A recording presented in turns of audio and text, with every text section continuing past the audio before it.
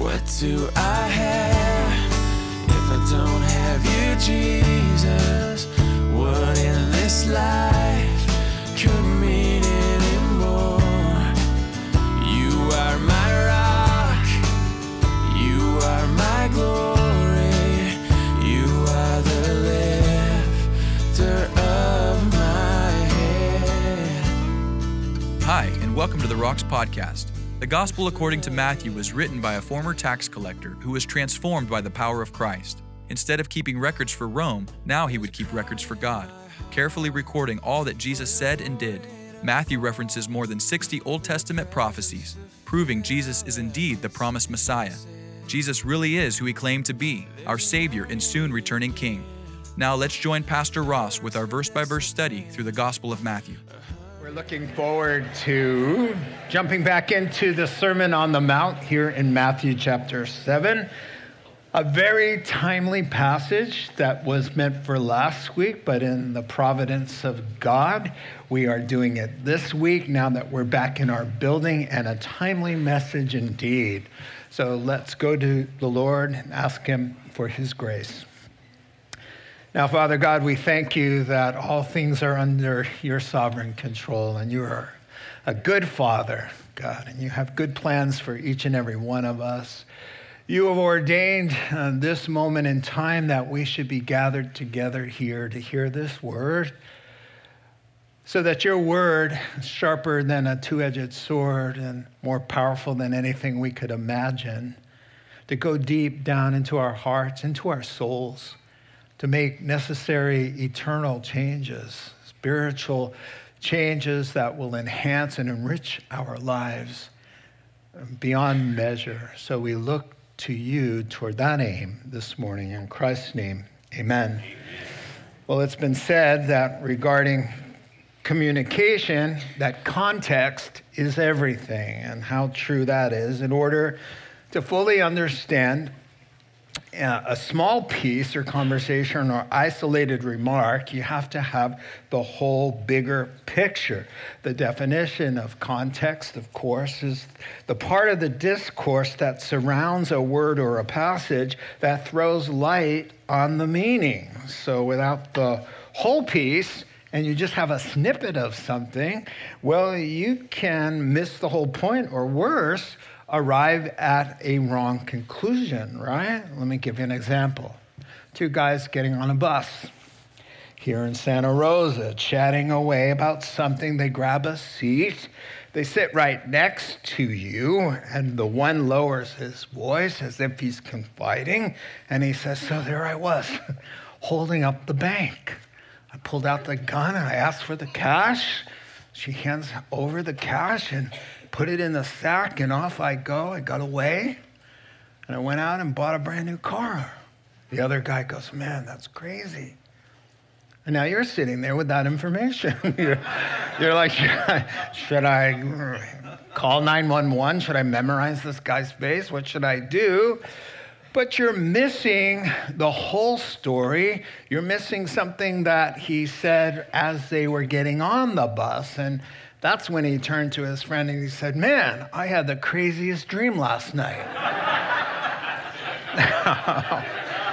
That little piece changes everything. You know, I have another example that context makes all the difference in the world. A hotel gets an online review that goes something like this, and I've heard of this actually happening.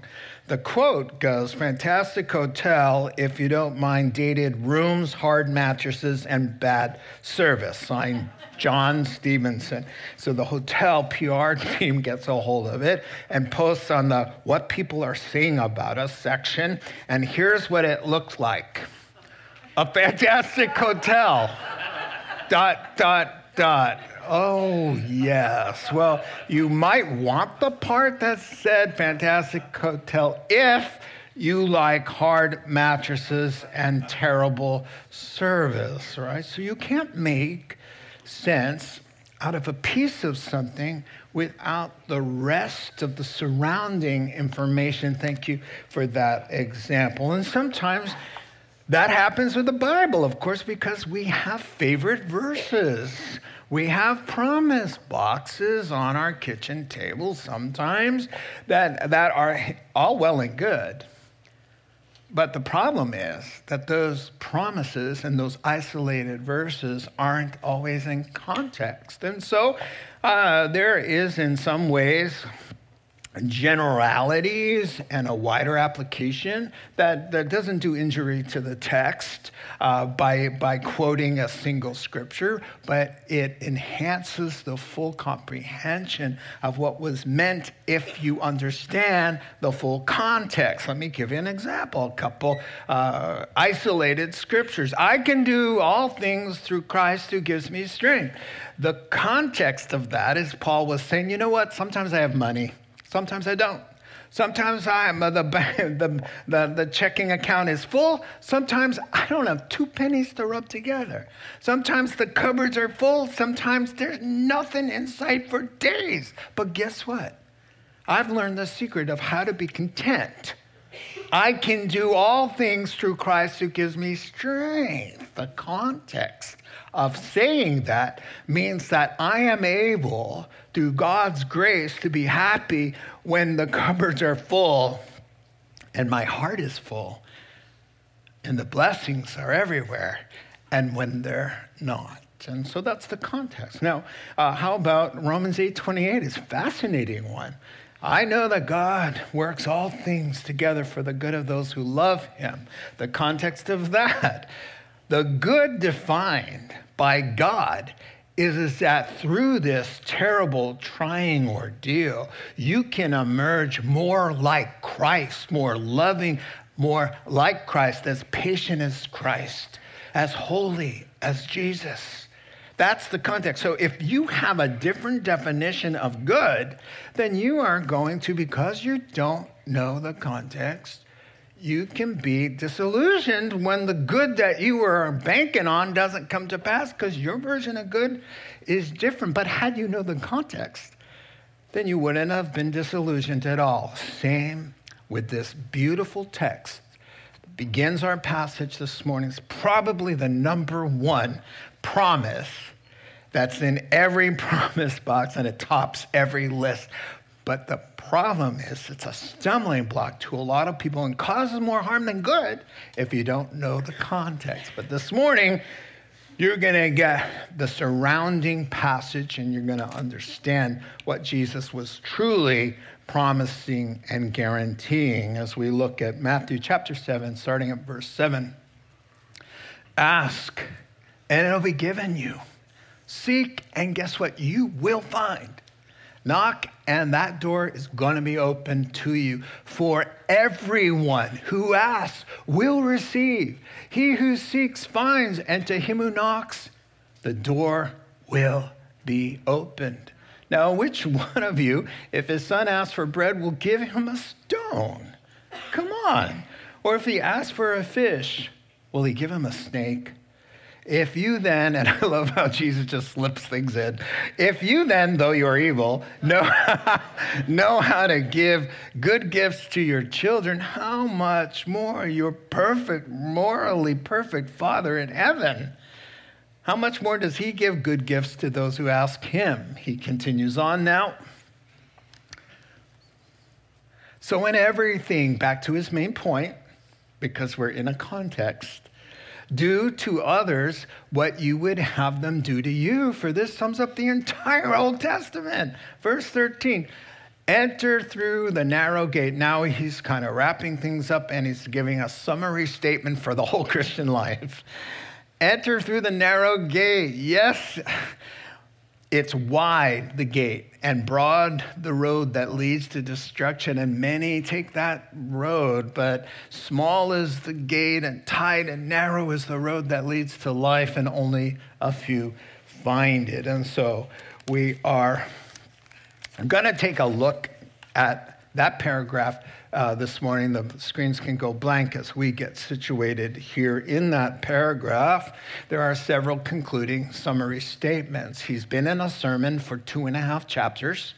That was 12 12 weeks for us, 12 Sundays to study this sermon. And now he's kind of making his initial descent. He's getting ready to end the sermon. And so you can hear it in his tone. He's summing things up, kind of encouraging people to make personal applications. And, the Sermon on the Mount has been called Christianity 101, because in this sermon, he's been telling us every single thing we need to know to live a moral, God-pleasing life in our obligations to God and our obligations to one another. And when it turns out that heaven's values and priorities and standards are so very different from ours, but it's been a real treasure chest, and to know the truth of what God thinks we should be doing and saying and believing, because that sets our hearts free. But it's a daunting task, because we're thinking, oh man, if only we could put all of these truths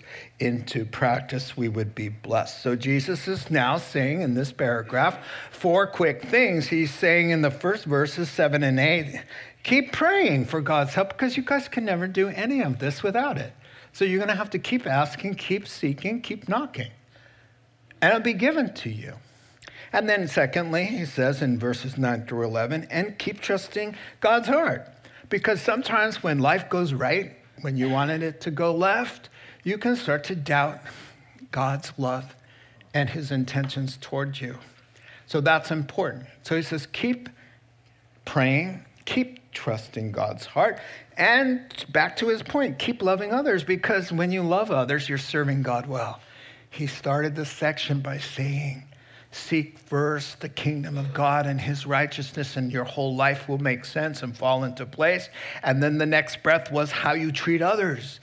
So treating others, loving them, is the way we serve God well. And then finally, and we're not going to make it a point, but a PS, just the culmination of the Christian life, that says, keep walking the straight and narrow path. I know the Christian life. Everything I've been telling you in the sermon he's saying is really tight. It seems restrictive. I mean, it's a straight and tight path with denial of self and the sinful aspects and picking up a cross and following him along this narrow road. He says, trust me, it'll be worth the work. You'll be glad you escaped through the narrow tunnel, because when you get out of it, you'll be in eternal paradise with God, and it's the only road out. And so we're going to dive in now, and what I find very interesting is that the very thing that we want to do when we experience adversity or anxiety is we want to forego all 4 things. We want to stop praying because we're discouraged. We want to stop trusting God's heart because we've got an owie and somehow we're going to blame him for it. And then we want to stop loving people because when we're frustrated, we're under pressure, the last thing you want to do is be nice to somebody. Mr. Grumpy Pants always appears when? He's frustrated, right? And then walking the straight and narrow path.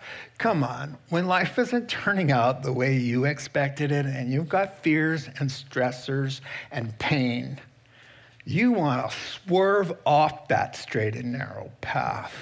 That's what happens. So it's a perfect text for people who have been through some tough times, and tough times indeed this week. So we focus in on the first one when he says, keep asking, keep seeking, keep knocking. And those verbs in the Greek are in the ing form.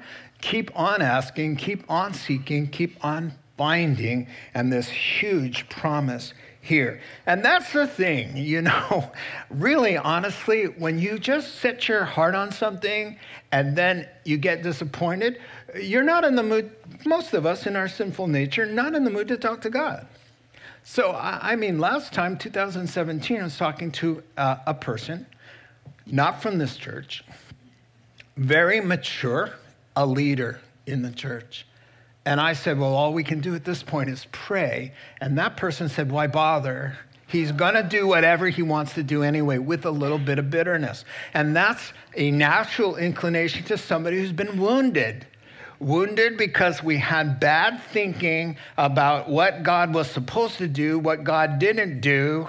And so now, therefore, we're kind of hurt and upset with him. And so why do we want to talk to him? But Jesus is going to say, in your adversity, I want you to keep asking. I want you to keep seeking. I want you to keep knocking because it's important. And so when God repeats himself, like at this passage, threefold invitation, sixfold guarantee of what he will give you when you ask, seek, and knock. Take a look at this. I have it kind of laid out.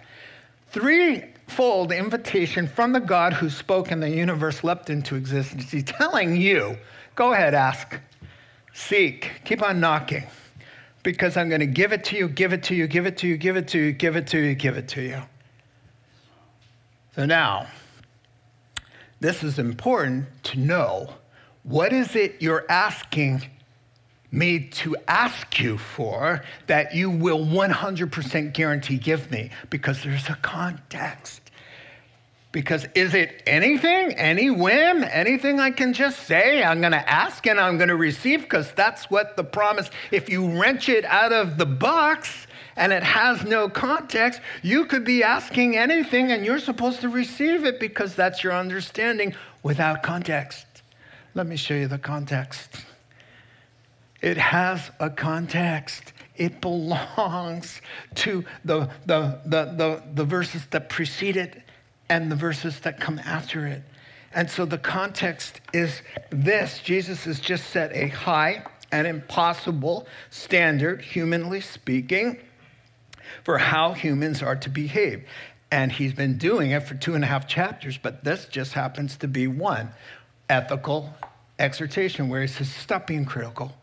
Stop being a critical person. Stop always being a fault finder.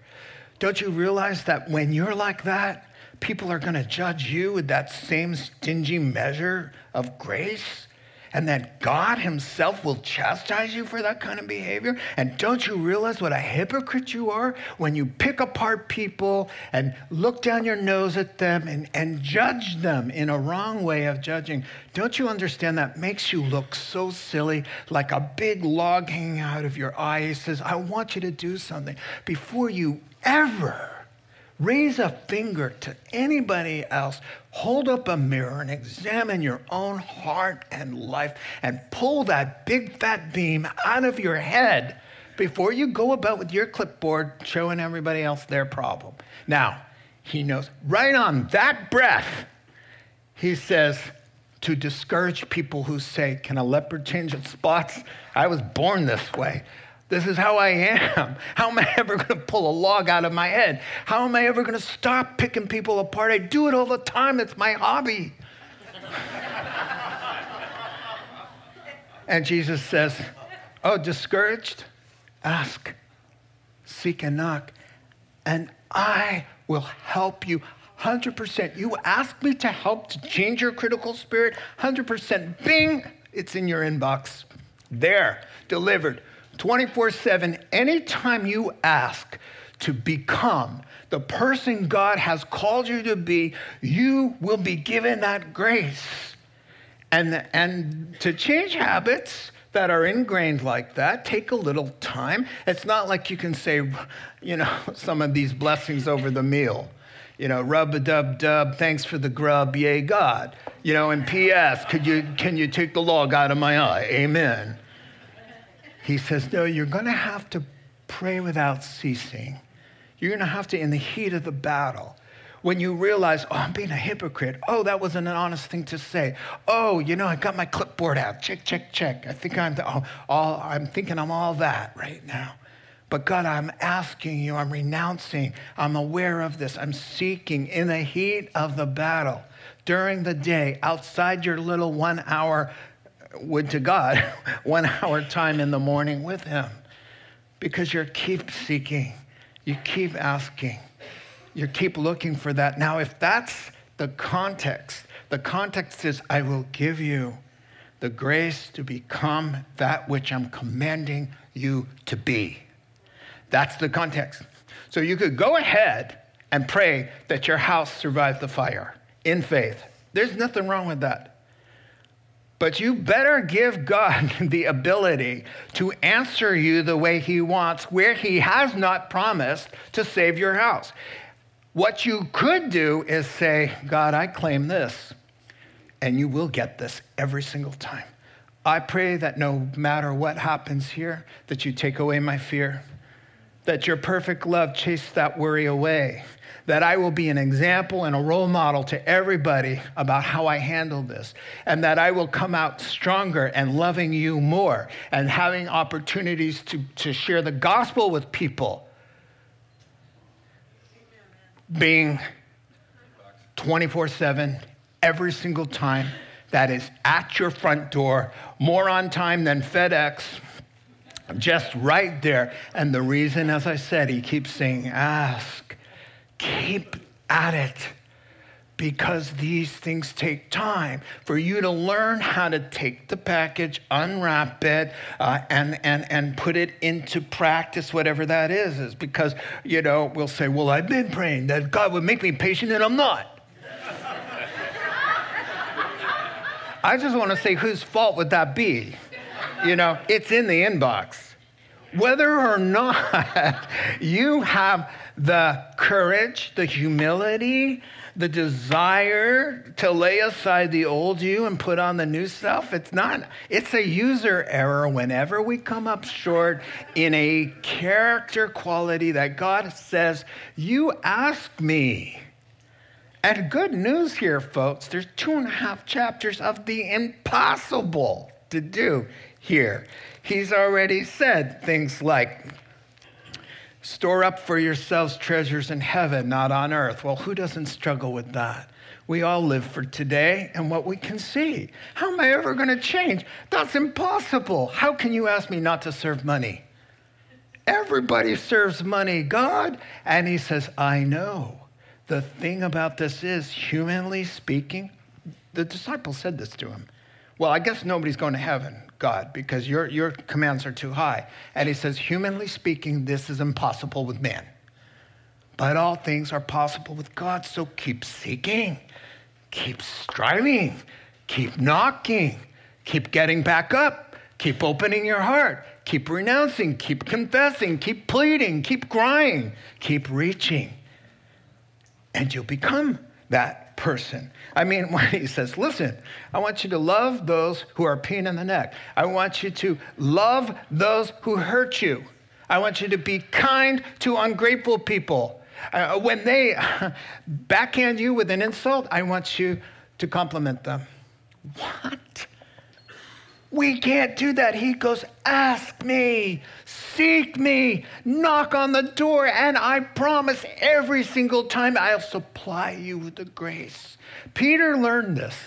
He says, I know that if you ask me to do something and it's impossible, I'll do it. So when he sees Jesus walking on the water, he says, that looks like fun. I would like to do that. And so he says, Lord, if that's you and you tell me to, but he says this, if you command me to, then I'm getting on this boat and I'll walk to you on the water, just like you're doing. And so Jesus likes it. He likes to be asked, seeking and knocking on his door. And he says, well, come on out here. And Peter, he gets out of the boat and he walks on the water because he who commands is he who enables. How frustrating would it be for him to be telling you for 3 chapters, you got to do this, you got to jump this high, you got to be this kind of person because these are sons and daughters of God. What difference do you make compared to atheists? Atheists are nice people and they're nice to people who are nice to them. I expect you to be nice to people who are your enemies. Oh, God, I can't do that. Ask, seek, knock, and I'll change your heart. I'll give you the grace. You'll see things differently. You'll be that spouse. You'll be that parent you will be that Christian. Down deep inside of every Christian is the longing to be the person God created us to be without the plagues of moral flaws that ruin our lives and make stuff so hard. And he says, if only you would keep asking, keep knocking, keep seeking, because I give it to you. I'll make it that way. I promise you. Now, instead of saying, God failed me, he said, ask me for this, and he didn't come through. Now we'll say, I asked for what he promised. Moral Christian transformation, 100% of the time. And you know what? Let's say that outside of that, God wants to hear from us. But there's always two caveats, two conditions. It's always ask in my name and ask according to my will. So when we have the character of God and the purposes of God in line with our lives, that we delight ourselves in the Lord, then he will give us the desires of our hearts. And so it's not like you can only count on Christian character being delivered as an absolute answer to prayer. No. He wants us to pray about, I love this vacation. I would love to ride my bike to Mexico someday. That was a prayer of somebody you know. And it got answered. Why? Because it was okay with him. And it's okay to pray these things. And what if he says no?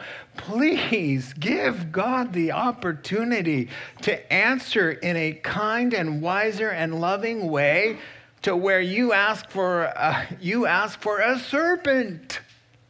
You ask for a scorpion. You think you're asking for a piece of bread, but God knows, oh, no, oy vey, I cannot do that. No can do. That's a serpent, and thank God. Thank God. You know, we're going to get to heaven, and you're going to realize, whoa, Jesus, thank you for not answering that prayer that way, because you'll be able to understand that instead of a bread, you were asking for something poisonous and something terrible. And God, in his wisdom, because he's a good God, had the wisdom to save you from that. So keep it up. He says, keep connecting. Don't give up. Pray without ceasing. And when you keep at it, this success will be guaranteed. So the problem is when we get it all mixed up without the context. And so secondly, he says, now, which of you, if you have a child and they want a piece of bread, would give them something like a rock? If they ask for a fillet of fish, you're going to give them a snake sandwich? I don't think so. And then even though you guys, you fathers, are sinners, you guys are morally flawed human beings. But you've got one thing going for you. The instinct to parent in a loving way, all things being equal, generally speaking, survived the fall. And that you, for the most part in this world, fathers love their kids and love to do their kids right. If you, now he's going to go from lesser to greater, if you, though you're morally flawed, can give good gifts and know how to treat their kids, how about me? I am not morally flawed. In God there is no darkness. Jesus was sinless.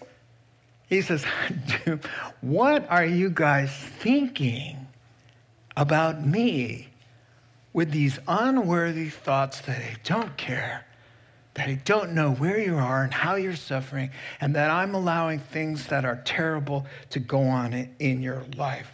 So here we see a defense of God's character and his loving heart, because he needs to, because we like to blame him whenever things go awry. So we say, well, you know the devil's name means slanderer, right? Right? I'm looking at you. It means slanderer. So he's the one who says to you, your sinful heart probably doesn't even need the prompt, but where was God in 2017?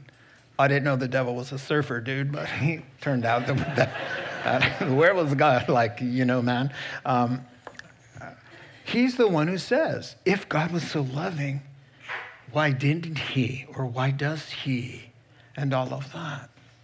So we get disillusioned. So Jesus knows we go through that. So Jesus says, I need to remind you that God is a loving Father who loves to give good gifts. Scorpions don't come from heaven. They come from earth, where you guys created the environment for snakes and for scorpions. And so I think a right understanding of the theology of the fall will help us avoid blaming God for anything. I mean, that's what we do. The Israelites, and who can do this like a Jew? As a Jew, I'm speaking. All right.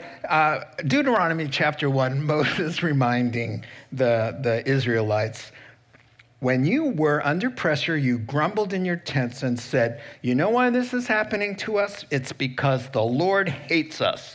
He brought us out of Egypt to deliver us into the hands of the bad guys, the Amorites, to kill us. That's really what we tend to do. We may not go so extreme, but we do this just like the Israelites, God speaking through Isaiah to his people. He says, why do you say, oh my people, that how can you say, my way is hidden from the Lord, my cause is disregarded by my God? In other words, my God is blind to my troubles and ignores what's important to me. God says to them in first person through Isaiah, have you not heard? I mean, are you kidding me? I'm the God. I control the whole earth. I know when a sparrow falls to the ground. I know how many hairs are on your head at any given moment. How can you, this is what God's saying, how could you think that of me? How is it possible that such a blasphemous idea would enter your head, that I would lose track of you or do something to hurt you or have malevolent intent toward you? Yes, I understand life is hard. I've been on a cross. I know about, wow, I didn't necessarily want this to happen. Nevertheless, your will be done. And there I was. And so he says, think right thoughts about God and judge him this way, not by a fallen world. And, when we fell, God looks at Adam and Eve and says, well, the earth is cursed because of you. And he looks at Eve and says, now your body is cursed because of you and what you did. But because I'm a good God, in the next breath, I will come into your bad, bad world where people do bad, bad things. But because I'm good Father, I will come in, and I will become all of this sin, and I'll restore you. I'll make a way. It's a tight way. It's a narrow way. But I will make a way for you to come out and have life. So if you start thinking, man, the earth is cursed with its famines and earthquakes and tsunamis and droughts and pestilence and fires, that God has said, I'm not sending these things, but I will walk you through them. The scorpion never comes from God's hand, but the remedy always does for the sting. And so one day, even though you're surrounded by a bad, bad world, you've got a good Father with you. And one day he's taking you to a place where there is no such thing as bad, bad world. It's a world under his rule, his reign, and nothing unclean enters that place. Nothing. Only what's righteous and pure and good. But that's not here. You guys, listen to me. We are not in heaven yet. You cannot expect that Jesus exempts you from all suffering when he said, in this world you will suffer tribulation, but be of good cheer. I'm with you. I'm working through it. I'm comforting you. I'm giving you the wisdom to handle it. But please don't expect Jesus to pop in and wave his magic wand and exempt you from losing your house or losing your spouse or your child. It's going to happen. These things, losses and crosses happen. But he says, I'm with you in it. You do not have to fear. I'm taking you through this to a place where you'll never have to fear again. And so he says, just take a look at your own hearts. If you're capable of just coming through as a good dad and good mom, trust me, God is. And I love what Luke's version is, and I'm sure Jesus said both of these things. He said, if you guys, even though you're sinful and flawed, know how to give good gifts to your children, how much more will your Father give the Holy Spirit to those who ask? The good gift is more of himself. So he says, you're in trouble, you have a need, I'll lavish more of my love, more of my grace, more of my peace, more of my power, whatever you need. I got it. You're asking, seeking, knocking, it's yours every time. And so keep praying, you'll get the help you need. Keep trusting, you have a Father who loves you and loves to give good gifts. And now stay the course. Back to the point, let's finish up with treating others the way we want to be treated. So look at this. It's like, where did this verse come from? Well, it's because it's part of the passage. He started talking about serving God well by treating others with kindness and biblical love. And so he says, back on track here. That's what seeking God and pleasing God is all about, is how you treat people. Just ask yourself, if you want to evaluate how well you're doing as a Christian this morning, how are you treating people? Then you'll know, because that's how God is going to judge us, how you treat people. That's a surefire way of a reflection of what's going on in your heart. So here's the cliff notes of the entire Old Testament regarding our obligation to our fellow man, right? He says, I can sum it up in one thought, and if you nail the one thought, which we call the golden rule, you will cover hundreds and hundreds of do's and don'ts, will all be swallowed up under the umbrella heading of love. Jesus said elsewhere, the greatest commandment are two: love God and love your neighbor, the one near you or others. He says, when you do that, you fulfill the entire Old Testament. So dozens of already mentioned ethical exhortations all fit under one thought. And it can be conversed too as well. Do not do anything to anybody that you wouldn't want experienced by yourself or somebody you love. And this is what he's talking about. So of course, the list, the 10 Commandments, unnecessary. They're unnecessary if you treat people the way you want to be treated. Why would somebody have to say, oh, you must forgive those who offend you? Of course. Do you know the feeling when someone comes to you and says, hey, I need you to forgive me. I really wasn't thinking. I did a terrible thing. I hurt you in this way. I ask your forgiveness. Does that not set you free? When somebody comes to you and builds you up instead of picking you apart, or you find out, hey, somebody was really tearing you to shreds, and then John stood up and said, hey, wait a second here. Wait 1 second. I know John. John's a good man. This doesn't sound, let's just wait on this. When somebody sticks up, don't you love that guy already? Imagine if he did that for you. Well, that's the way God wants you to be. When you're in the circle and somebody's saying, you just say, hey.